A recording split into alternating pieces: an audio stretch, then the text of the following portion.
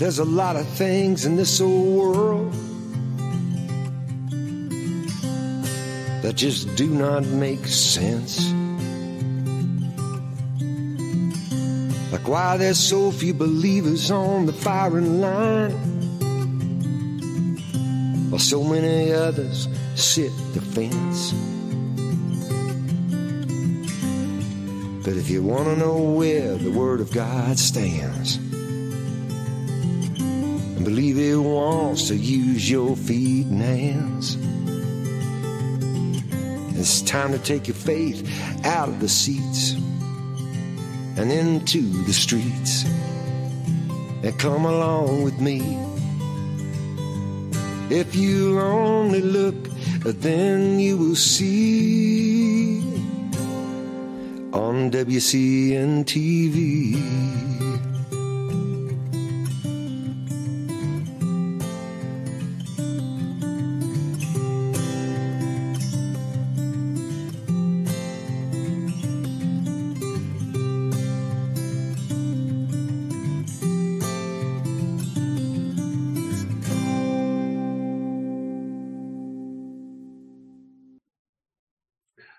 Hi, everybody, and welcome to today's WCN TV program. This is Tuesday, November 14th, 2023. Just a quick announcement before we jump in. We do send out email reminders of who will be our guest on each week's program. And also we send out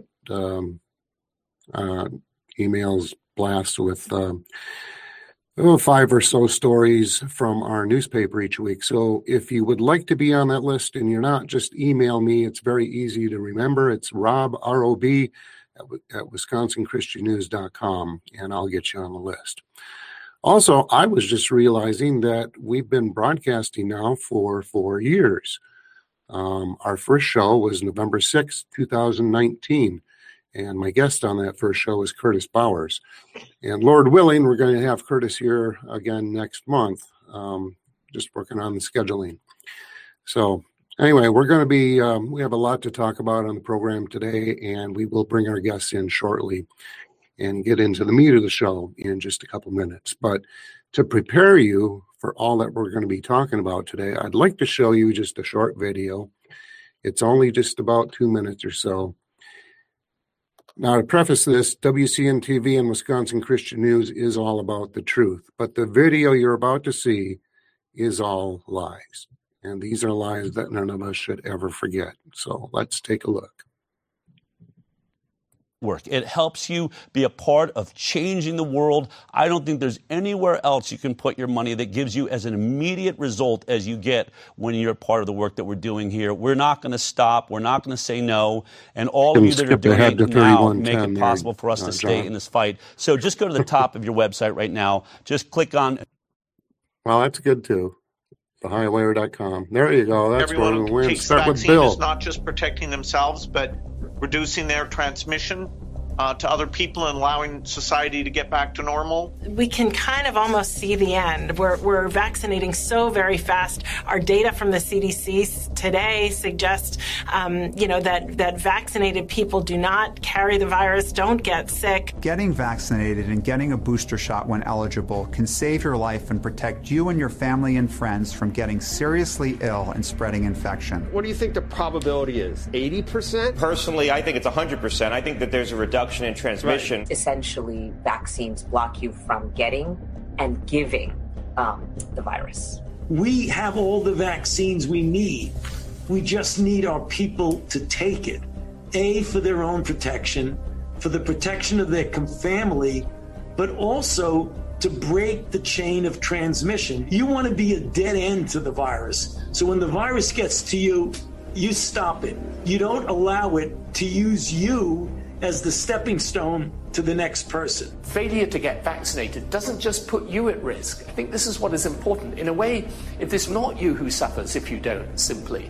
It's also other people. If you've done the right thing and gotten vaccinated, you deserve the freedom to be safe from COVID-19, to have your kids safe from COVID, to get back to the things you love. You're not going to get COVID if you have these vaccinations. If enough people get vaccinated, it actually halts transmission. The people who are not getting vaccines You don't have to listen to a minority of people who are being harmful to the greater good and who are not acting on logic, reason, and science. I want everyone to be vaccinated so that they're safe and so that their families are safe and so that life can feel a little more normal again.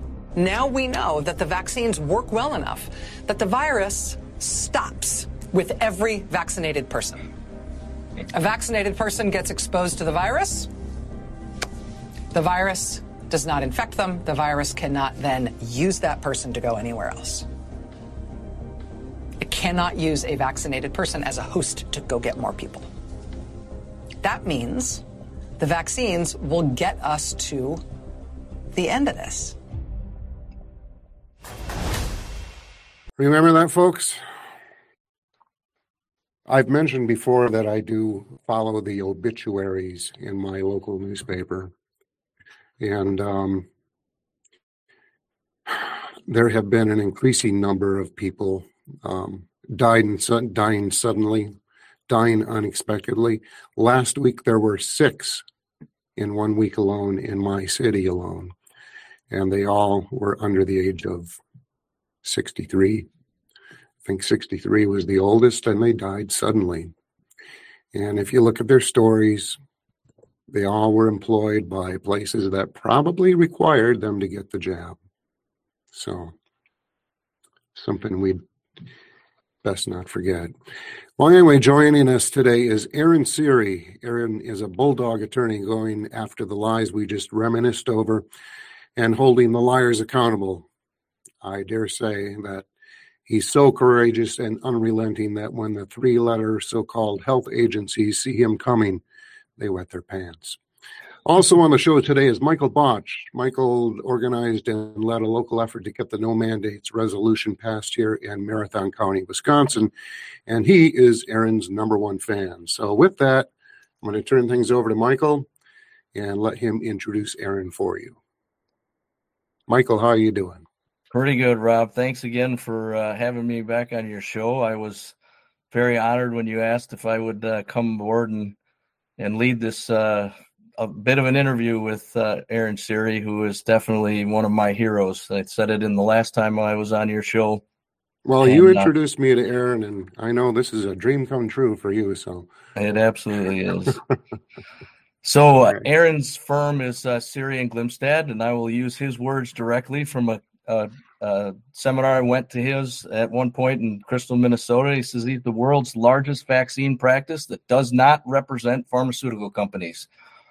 Thank God we have him out there. He's lead counsel for Informed Consent Action Network, ICANN. ICANN is the nonprofit that produces the High Wire with Del Bigtree every Thursday at 1 p.m. Central, which you saw that clip from. Aaron is responsible, along with ICANN, for knocking down the mask mandates on public transportation, reinstating religious exemptions for all branches of the military, exposing the Pfizer trial documentation that they wanted to hide for 75 years, exposing the Moderna trial documentation they wanted to hide for 23 and a half years, reinstating the Mississippi religious exemption after it being removed for 44 years, and is currently, along with ICANN, going after portions of the PrEP Act that we'll kind of talk about a little later in the show. But I want to thank you, Aaron, for everything you guys that you have done, what ICANN has done.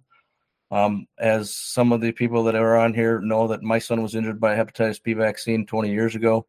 I've been in this fight for quite some long time. I also have been waiting for an opportunity where we can start exposing that the pharmaceutical companies as to what they have been doing to everybody. So really appreciate all the fight and certainly all the things that you have now uncovered for us all. I will adopt Del Bigtree's assessment of you. I do believe you're going to go down in history as one of the greatest constitutional attorneys and certainly in this generation, if not ever. We have and I think you said in Crystal, Minnesota, you have a lot of good view of the future, optimistic, fighting in the courts in this country. You believe that we definitely have a fighting chance to make sure a lot of this goes away. So without further ado, I'd like to give Aaron an opportunity to say hello. Oh, Aaron, you're muted. I think you're on mute, Aaron. Can you hear me now? Yeah, there you go. Okay, great. I said that's quite an introduction. Thank you. I usually try to set low expectations. It's always easy to rise. It's easy to fall from high expectations. If I may, we did do the Air Force and the Army case, but what other firms did, the other two branches of the military, and we did have one of the cases against the mandates from the masks and transportation, and there was a number of cases. That there was a case in Miami. They actually got an injunction. Our case, we were representing 17 members of Congress, and didn't get the decision first, but we ended up on appeal together. We filed a brief and amicus brief there, but the rest of it, I think, is pretty there. So, in any event, which is good because it shows our other attorneys out there doing good work too. Is what we need. We need a lot of attorneys who are willing to step up and recognize that informed consent, the right to choose whether you want a medical intervention, is a fundamental right. It truly is, because even for all of your audience out there, Rob, who loves every vaccine and loves every mask and loves stay-at-home orders, great. You should be able to get a vaccine every day, wear 14 masks and live in your basement, because that's freedom. This is America. But if you don't want it, and the day comes that you find a medical product you don't want, the government's telling you have to, and you can't leave your home if you don't. You can't get a job. You can't go to school. You can't go on public transportation. You'll regret the day that you didn't stand up for that right, because at that point it'll be too late. Rights ceded are rarely returned. So it's great there are other attorneys who recognize how important that right is and are fighting it as well, right? Fighting for the right to informed consent, which means you inform me, I choose either the consent, and if I say no, that should be the end of the conversation. Mandating, coercing over that is just the tools of thugs, bullies, dictators throughout history who can't go what they want through persuasion. Let me give you my personal example, Aaron. My daughter is a nurse at a hospital. Well, she's still a nurse at a hospital. She was a nurse at a different hospital during this mandate, and they were mandating. They were going to start the mandates to get the jab, and they offered her at first. Now she's only, mind you, she was only probably 4 years out of nursing school and had student debts to pay, student loans. They offered her a $10,000 signing bonus if she would just stay for a year, but she had to get the jab. Meanwhile, she was in the process of putting in religious exemptions and medical exemptions because she has also has a medical situation that would prevent her from taking it. And they would just send her back the same form, email, letter, response denying her exemptions. So she turned down the $10,000 signing bonus. They upped it to $25,000 signing bonus. All you got to do is stay for a year and get the jab. She turned that down, and they came back with a $40,000 signing bonus. All you got to do is stay for a year and get the jab. And she turned that down, and they fired her. So anyway, she went from that hospital to another one that actually gave her a contract saying she is exempt from that particular jab and any future mandates. So that's my personal story. But my question was, why wasn't every attorney in the country already equipped with a form letter that they could just fill in the name of the person and the institution and send it out and collect $600 from each person? There were attorneys that I know personally and work with personally that they weren't even willing to send out a letter. So, but we did everything to help my daughter through that situation. But in the end, it turned out best that she left that place. She actually had a doctor get 2 inches in front of her face and scream at her that she deserved to die because she wouldn't take the jab. So I'm very glad that she's out of there. Well, you raised a daughter with integrity and a backbone, so good job. Yeah. Willing to stand up for what she believed in, what she thought was right. Obviously, we all know the nonsensical nature of that mandate, given that those who are vaccinated are not a dead end, as Rachel Maddow said in the clip you showed, to the virus. They can still become infected and transmit the virus. And in fact, the vaccine does appear for a limited period of time to reduce symptoms to some degree based on some of the data. So if you have less symptoms, but you're just as likely to become infected and transmit, does that make you more or less likely to transmit it? Which may reflect why in most developed countries around the world with the highest vaccination rates are also the places with the highest case rates, had the most number of cases of COVID, and nothing to do with whether or not they had a good tracking system. In fact, America has a very bad tracking system in terms of health data because it's not centralized. Many countries, including underdeveloped countries, have centralized healthcare, so they have good tracking systems. They had far less cases. In fact, the more vaccinated the population, the more cases. So it was nonsensical to put your daughter through what they did, and I'm glad that she was able to stand up to it. On your question of why didn't every lawyer stand up and do something? Well, the law is not necessarily follow what you think is right or logical or reasonable or just or ethical or moral. The law is just a law, and when confronted with the difficult situation, the lawyer has to use what laws and other tools are available. In the context of a private employer, which I'm assuming this is where your daughter worked, in the context of a private employer, the primary law that your daughter would have had to lean on would have been Title VII, which is a federal law, which says that employers can't discriminate on the basis of religion in the workplace and have to provide a reasonable accommodation. And so if your daughter submitted a religious exemption, the traditional place she would have gone, it was denied, would have been to an employment attorney. But most employment attorneys, I think, maybe those are the attorneys you went to, many of them weren't willing to represent folks who were denied. If they were denied for other religious reasons, right, they would have maybe taken the case. But many attorneys weren't. We did. In fact, our firm, we represented as many people as we could in that context. But, the law is limited. That is the primary ground for relief. And not a lot of lawyers know how to do those types of claims. And those that do, many of them, from my experience, weren't willing to take them, which was unfortunate. Yeah, it certainly was. Michael?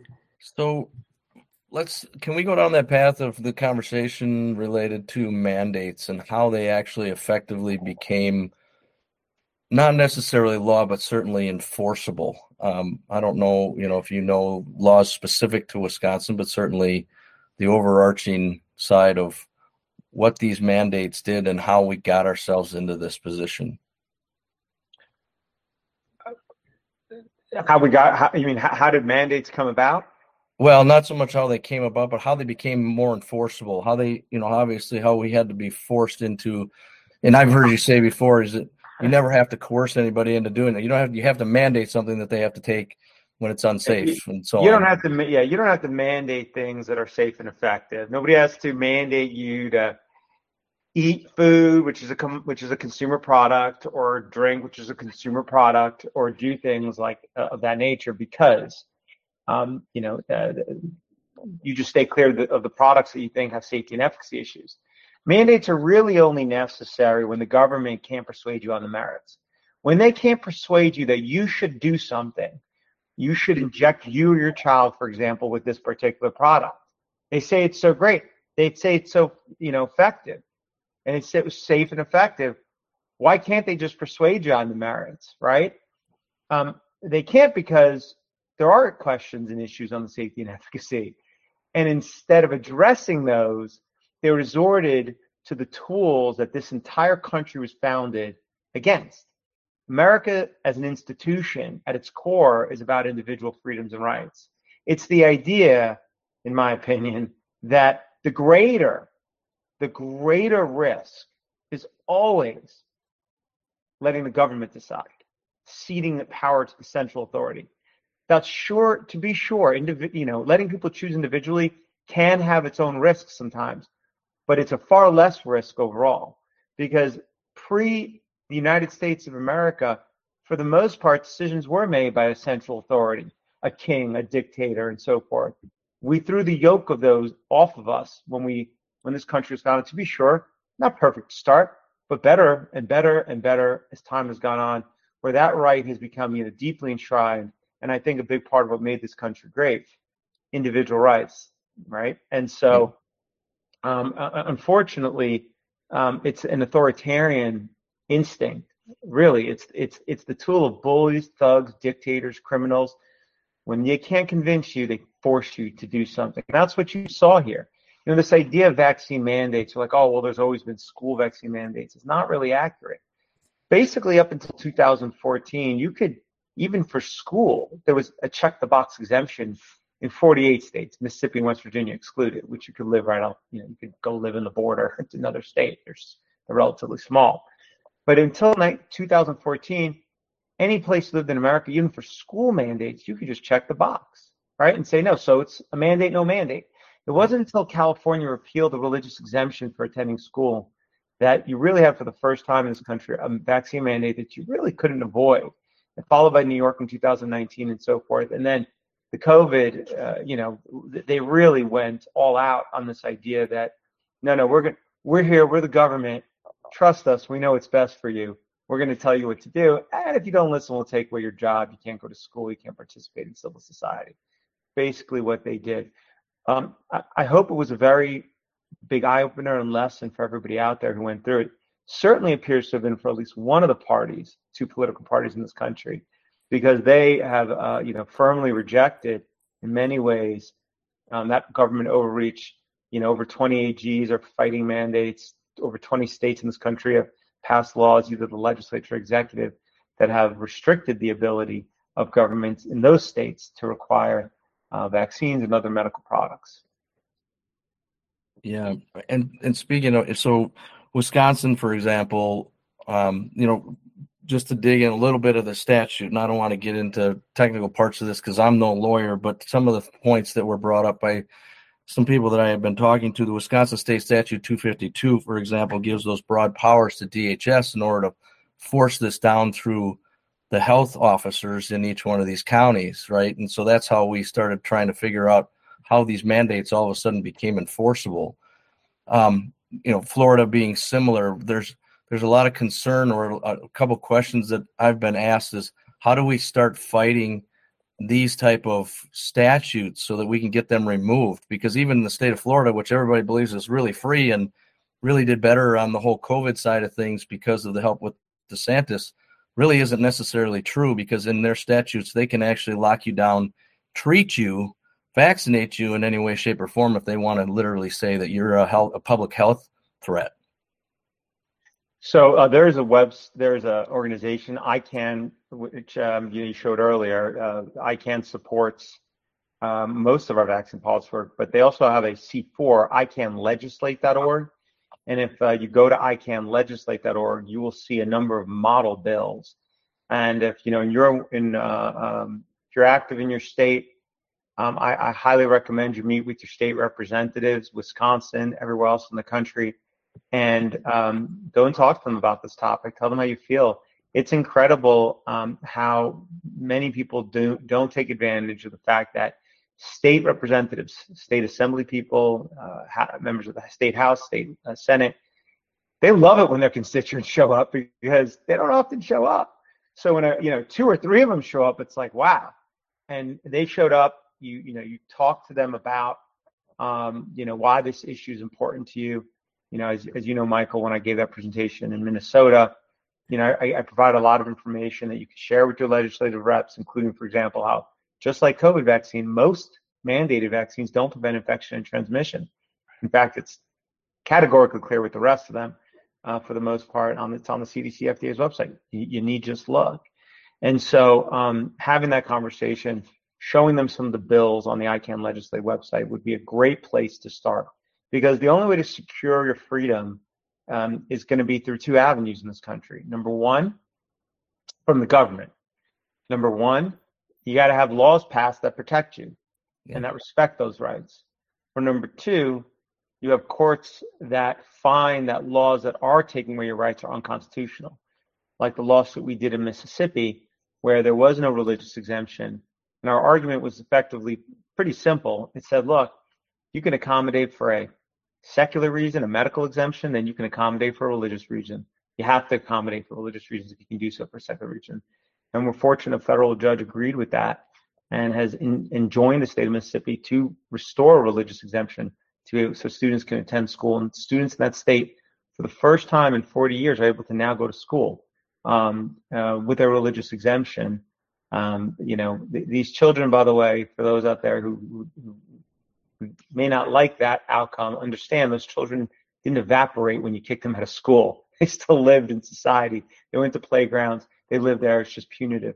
In any event, so those are the two ways you can safeguard your rights. One is reach out to your elected representatives, talk with them, educate them, show them that this is an issue that matters and where you stand on it.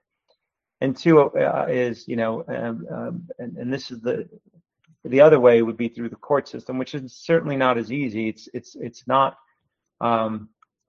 It's a lot more narrow ground for relief. Finally, the last way you do it is in the private sector. And the way you do it in the private sector is exactly the way Rob's daughter did it. God bless her. It is saying, no, I'll take my money elsewhere. I'll take my job elsewhere, right? Don't, people call our firm and say, well, my pediatrician won't treat our child anymore because we won't vaccinate. Go to a different pediatrician. Why do you want to give that pediatrician your money anyway? I don't get it. Well, this private business wants me to have a vaccine to work here. Go to a different private business. Why give them your talent, your time, your energy? Find a place that shares your values and morals, and work for them. Spend money at stores or with companies that share your values. There's a great website called Public Square. That's what they call the parallel economy. It's what I'll call the freedom economy. And it's basically businesses that share values around freedom. Patronize those businesses before others. And in fact, there's a whole convention that's happening in March in Las Vegas called the Freedom Economy Convention, geared specifically around this. It's a group of companies all coming together. I believe our firm actually might have a room, 40,000 square feet. We might have a few hundred square feet where we'll be giving talks all day there as well. And that's the solution in the private sector. It's not more government. It's not government telling private business what to do. We don't want that, right? Because the same way you don't want the government telling a private business they have to require a vaccine, you don't want them telling them they can't. They should just be out of the business of telling private companies what to do. The way that you should conform private companies to share your values is look where you spend your money.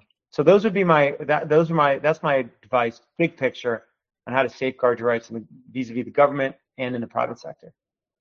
And I appreciate that very much because, in the state of Wisconsin, we're pretty fortunate. And I think you may know the group Wisconsin United for Freedom. I know they tried to get you hooked up for a presentation at one point in time. They're pretty well connected with Mr. Rohde, and I think the two groups are trying to get one set up for the fall or for the springtime for you to come and present there. But we have a number of bills that are actually being assigned to committees as we speak.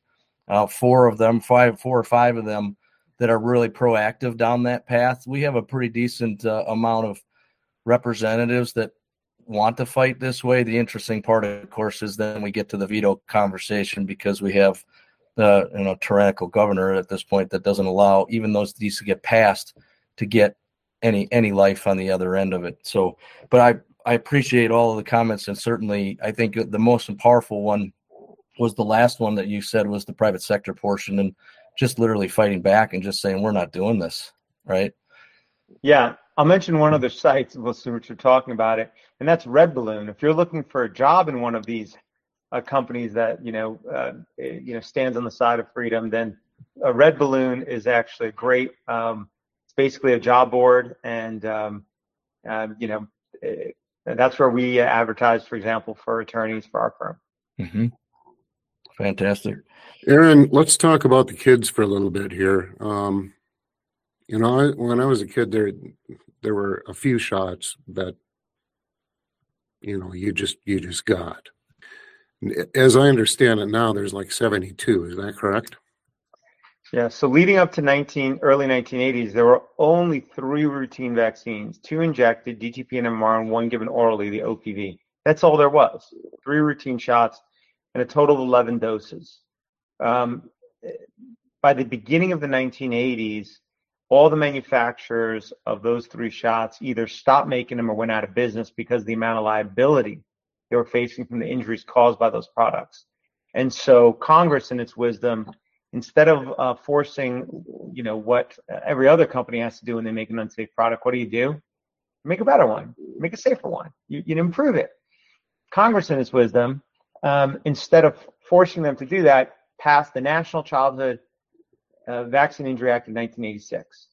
And that law in 1986 gave vaccine manufacturers, pharmaceutical companies, Merck, Pfizer, and so forth, immunity effectively for liability for injuries caused by not only those 3 products that existed then, but for any future vaccine injury, any future childhood vaccines that were made going forward, including if the adult took the vaccine. So the flu shot's given to kids, so the flu shot when used for adults also has immunity. So basically, this immunity covers all vaccines. For the lawyers out there, 42 USC 300AA-11. You can go read the statute yourself. So what that did is it basically, Rob, I think it ushered in what you were just reflecting on, is this kind of gold rush, so to speak, into this business where, vaccines were kind of a small little piece of the pharmaceutical company revenues for the companies that did it. But it became a far bigger market. And it's now become a significant percentage of especially the 4 main vaccine manufacturers, Sanofi, Merck, GSK, and Pfizer. Just so your audience, and I should say there are currently 17 vaccines on the CDC childhood schedule. 14 of them are routine, and that amounts to over 70 doses. So we've gone from 3 vaccines, 11 doses, to 14 routine vaccines, over 70 doses since 1980s. And there's 3 others that are given in some situations in the early 1980s. So when they say vaccines saved everybody, just so I understand, most of the vaccines didn't exist until after 1986. I'd also like to point out this, and this is very important. There is pretty much no other, let me be categorical. There is no other consumer product that I'm aware of that has anywhere near this type of protection. Planes, chainsaws, you name it, cars, knives, all the appliances out there, anything out there, you can sue the manufacturer for design defect claims, meaning they could have made the product safer and so forth. But you can't do that for childhood vaccines. The one product they swear to you, they tell you over and over, is safe. Even guns that they like to talk about have this, you can't sue the manufacturer. It's actually pretty narrow. The only thing you can't sue a gun manufacturer primarily for is if the gun was used in the commission of a crime or wrongful act. You could still sue the gun manufacturer for a design defect claim, saying the gun could have been made safer, for example, and so forth. But you can't sue pharmaceutical companies for those injuries. And so yes, Rob, we've gone from 2 injected, 1 oral vaccine, leading up into the early 80s, to an explosion after the immunity was given to pharmaceutical companies, to the current schedule, which anybody can pull up and go on the CDC website. Well, it's interesting because I had a few weeks ago, I wrote an article called "This Is Your Brain on Drugs," and referencing the 1980s when, the big slogan was just say no. And it was all about saying no to, street drugs, illegal drugs, and that kind of thing. But it was also during that exact same time that pharmaceutical drugs exploded on the scene. And now today you can't turn on any type of television or look at any type of magazine or newspaper ad without seeing huge announcements and advertising for pharmaceutical drugs. Ask your doctor if this drug is right for you. It's everywhere now. And getting back to this COVID thing, it's my understanding, correct me if I'm wrong, but they have just approved, just in the last couple of months, the latest COVID shot for children 6 months old and older that has only been tested, as far as I understand, on 10 mice. And they approved it under an emergency use authorization. Is that correct? Yeah. And if it is, my question is, where's the emergency? I don't see people falling over in the streets. I don't see vans coming and whisking people away because there's such an emergency. But yet they're pumping this into 6-month-old babies, and the parents are so ignorant they just believe the white coats. Oh, you need the shot. Got to get the shot. Well, if we need the shot, better give the kid the shot. 6 months old. The new authorized COVID vaccine, I believe, has an uptake nationally. Last statistic I saw was like 2 or 3%. So people aren't taking it, and that's the power of choice too, because they're still a staggering number of people, kids getting pumped full of this stuff that is known to cause myocarditis and a host of other things. I don't know if that's I'm not. That's nationally, all ages, not just children, is my understanding. Okay, all right. So I actually would be very surprised if the number was even close to that when it comes to children. They were having a hard time getting parents to give co-vaccine to their children, even a year ago. So with the new one, I don't think they're having a lot of success, but that data is all readily available. You could take a look at it. It shows you what happens when you let people choose, when you let them decide on the merits whether they want it. Clearly, the American people are rejecting getting that product. Yeah. Well, I remember that they, when they first came out with it, they were bribing people with free lottery tickets and free hamburgers. In Wisconsin, it was free beer. They had, I think it wasn't in Ohio. They had a $1 million lottery for people taking their shot. And then I remember one day Biden getting on TV and saying, "No more Mr. Nice Guy. You guys aren't taking it. Now we're forcing it." So you're right. Anytime they force things on you, it's evil.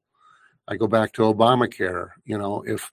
If it's such a wonderful plan, if you're going to get this wonderful coverage for less than the price of your monthly cell phone bill, people would be lining up to try to get it, and they, the demand would outweigh the supply. But unfortunately, when Obamacare went into effect, our healthcare premium went from $500 a month to $1,800 a month. And our deductible went through the roof. It's like, no, I cannot afford another mortgage on a product that I'll never use. But apparently, we're forced to do it. Otherwise, we're penalized on our taxes. And anyway, I'm going off on the rabbit trail here. You're right. When they force it, it's not a good deal. You should be very, very concerned when a consumer product that they tell you is good for you, you have to take. You really start asking questions and look under the hood. At the end of the day, if something is that good for you, they should be able to persuade people that they should be able to do it. Remember, the federal government spent billions, literally billions of dollars trying to persuade the public to take this product. Billions of our tax, and they still couldn't persuade the public to do it. There's a real issue there, and I think part of it is that, unlike most vaccines where you roll it out to a small cohort of children, you give it to babies, they can't talk. You give it, so the new vaccine, you give it to a small cohort of babies. Every year you're giving another cohort. So, issues that arise slowly creep up. After 20 years, you still only have a small portion of the society that's received that product, right? And so, if there's an issue with it, it's not as pronounced. So, for example, but with COVID vaccines, they gave 270 million Americans that shot, like in a very short period of time. And so the issues, and adults who can talk and speak and explain their symptoms. And so when you give that and that happens, you are, it is a lot harder to hide, so to speak. Not even maliciously, by the way. I'm not even talking about like conspiracy. I'm just saying it doesn't fall into the background rate as easily. And so people out there, there's almost, you talk to the average person, and this is anecdotal on my part, but there are some surveys that have done this. Seems like everybody knows somebody who's had some COVID vaccine injury of some form, whether it's tinnitus, they just can't even they don't want to live life because they're constant ringing in their ears, or have a heart condition, or they have some neuropathies of some kind.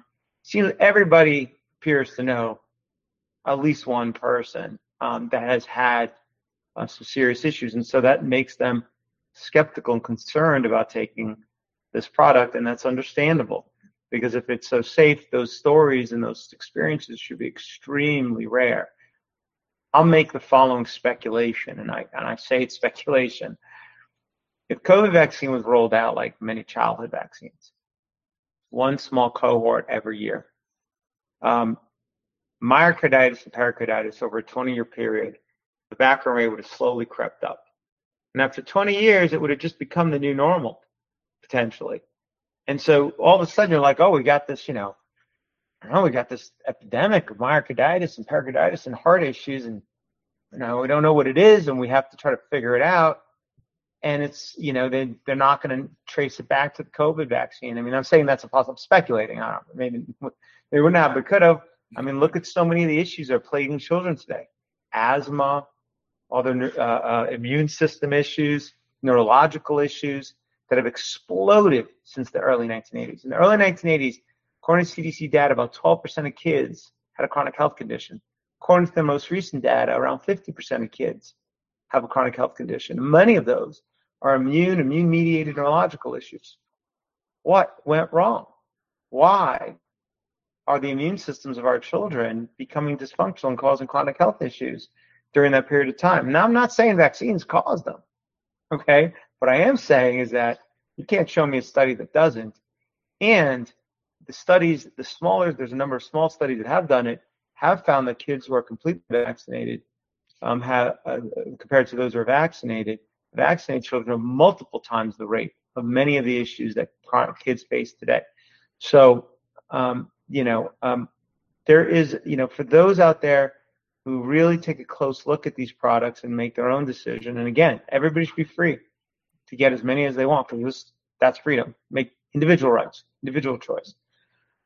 But amongst those that choose to not participate in one or more of these products, according to the CDC, they're actually disproportionately highly educated, PhDs, often in the sciences and so forth, highly medical literate. They look at the clinical trial data. It's on the FDA website. Anybody out there can do it. You can go to FDA licensed vaccines. You could pull up the FDA website. It's one page with all the licensed vaccines. Click on the vaccine that you're being offered and just pull up the package insert and look at section 6.1. Read the clinical trial for yourself, and then ask yourself, do you think that was sufficient? Right? And that's a good place to start in making an informed decision. Some parents do that and decide they don't want to do it. Some parents just say, hey, you know what? When I buy a car, I look at the warranty. Does the company stand behind that product? And I look at this thing you want to inject in my kid, or this COVID vaccine you want to inject into me. I'm going to ask the same question. What's the warranty? The company stand behind the product? If I get injured, can I sue them? No.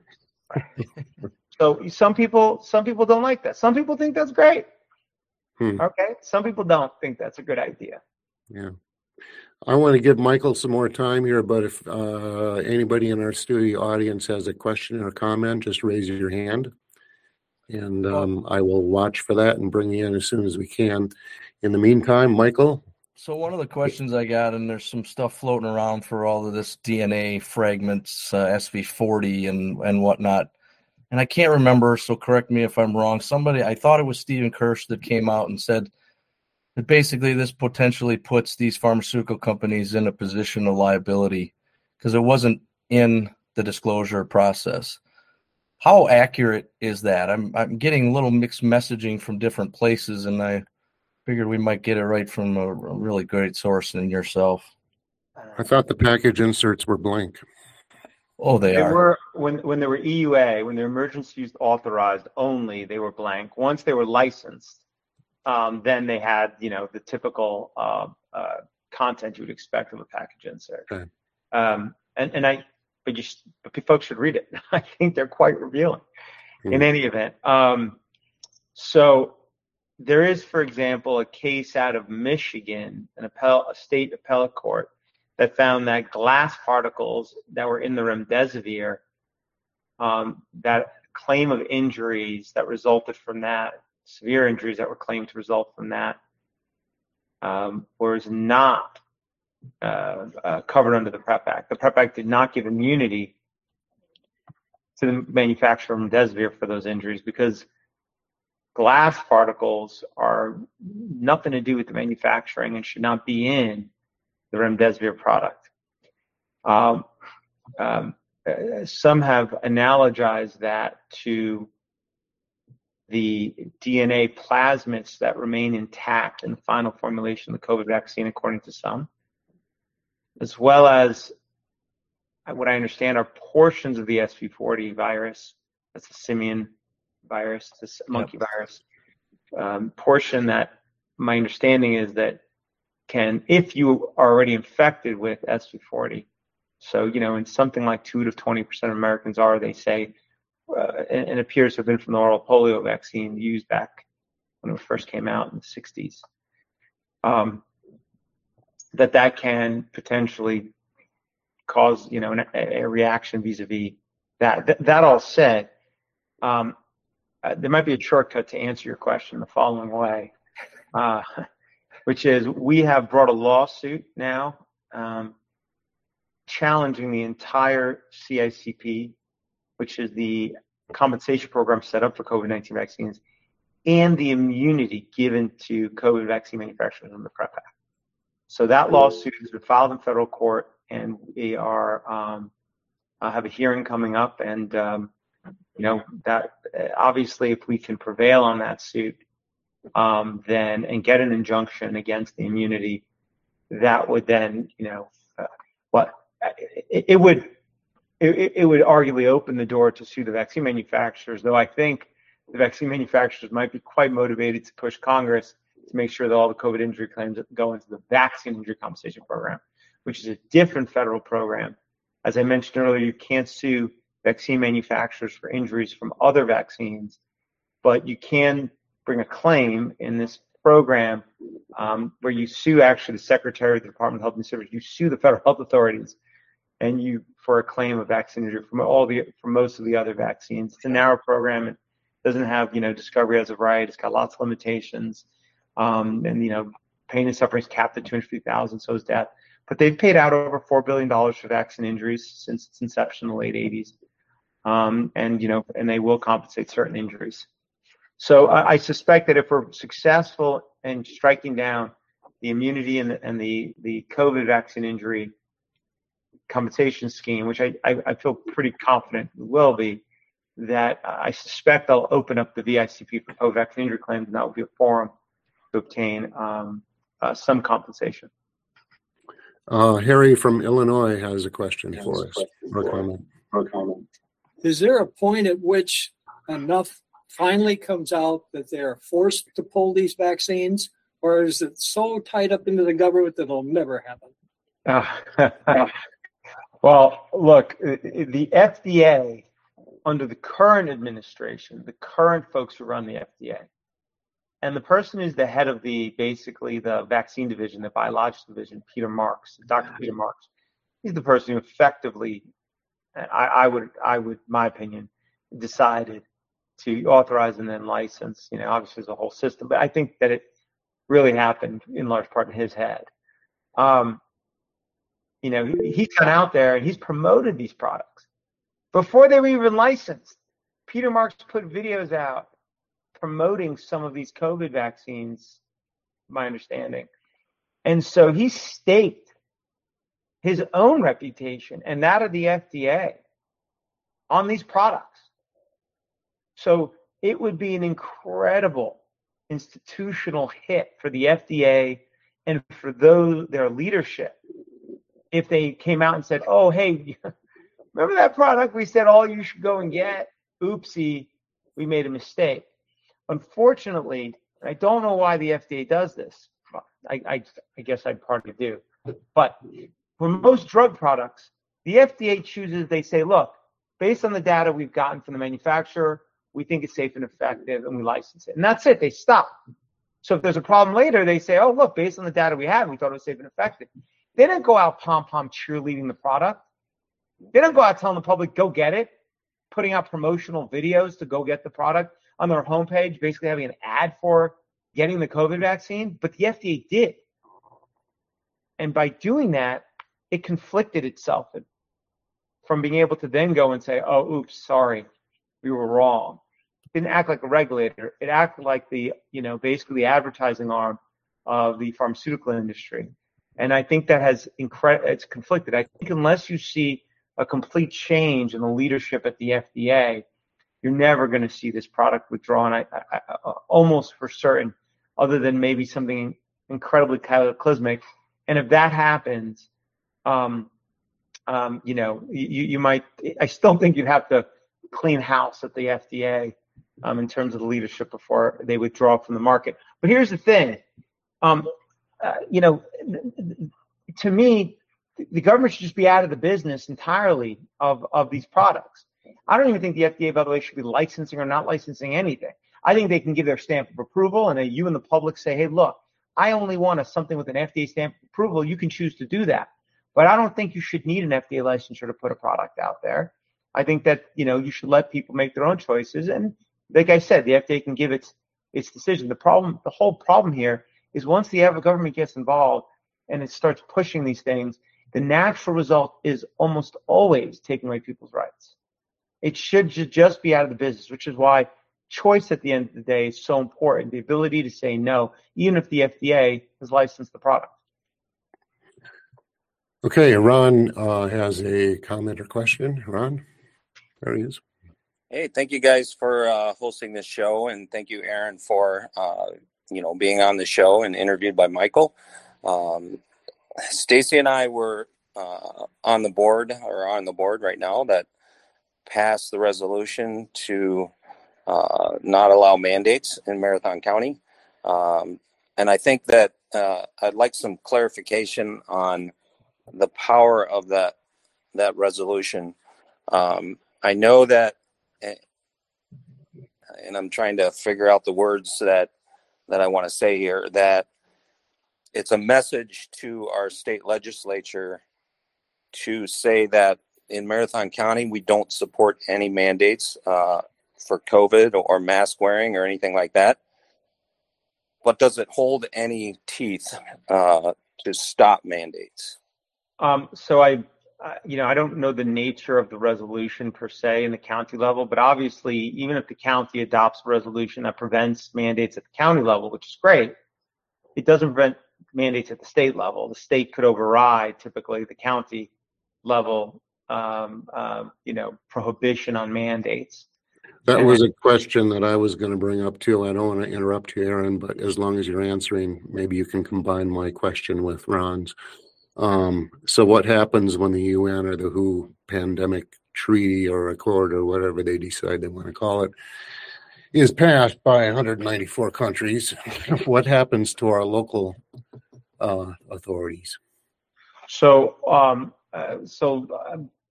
If there is a treaty that's passed, the treaties themselves don't become law in America. They have to be incorporated into the United States Code and become part of the actual federal laws in the United States. To the extent that there is an incorporation of any type of actual laws, you will know about it. We'll see it. I'm not aware of any of those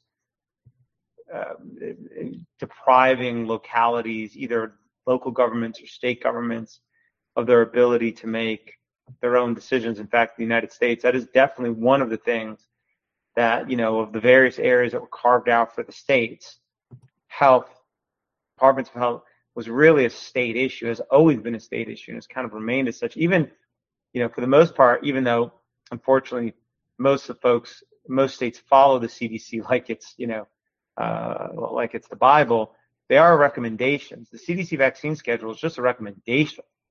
It's not a mandate. It's states that pass laws that then will, let's say, mandate one or more vaccines for schools. So with that said, let me put it this way. There is what the law provides, and then there's who's going to enforce it. There are no UN peacekeepers coming to the U.S., I don't think, anytime soon. And then taking it back to the local level, in some states, even though there was a state mandate, for example, to wear masks, in various counties, the sheriff, which is the highest state off, is elected to enforce the law in that county. A lot of places around the country, the county sheriff said, no, we're not enforcing it. And that was it. So unless the governor was going to bring in state troopers into that county, it wasn't going to be enforced. And that was true in a lot of places around the country. And so local politics are important. Who you elect as your sheriff, depending on how it's structured, can be very important. Your local county boards are important. Obviously, if the county passes that resolution, it sends a strong signal, certainly to those who are elected representatives within that county at the state level, where that county stands. So it's all super important. To get counties to do that, as well as, become part of local governments. People complain about, well, my school's doing this, my local health department's doing that. Run to be on be the head of your county government, or to be on your school board if you have the time, if you have the ability to do it, or at least support folks who are like-minded. There was one county in Texas where they had the most draconian mask mandates, and a group of parents got together and they took over every seat of the board, basically banned masks in school into perpetuity. So a lot can happen at the local level, either because you can affect laws, or you can have the power structure in place that effectively renders the law a nullity. Michael, we're down to about a minute here. I'm going to give you the last question. Oh, you're muted. You're muted. Sorry, can you back up a little bit on the sheriff note in relation to the state troopers? Because the way we've understand it and the way I've been educated more recently is there isn't another state authority that can overpower actually the county sheriff, unless that's a misunderstanding at this point. It depends on the state. So it just depends on the the county sheriff is not like the omnipresent. I know there's some stuff out there. They're not like some omnipresent authority figure. They're just oftentimes it depends on the state, they will be the head law enforcement of that county. And if they say they will not enforce a state mask mandate because they find it's unconstitutional, they're elected, they say that, then it's not enforced. Right. Unless the governor wants to bring in, let's say, state troopers, right? State unelected, at the state level, there's often a police force of some kind, to come. But I've never seen that happen, and I doubt they would want to set up such a contentious environment. The other thing is that, in various counties, there are people who are able to, to be able to exert their own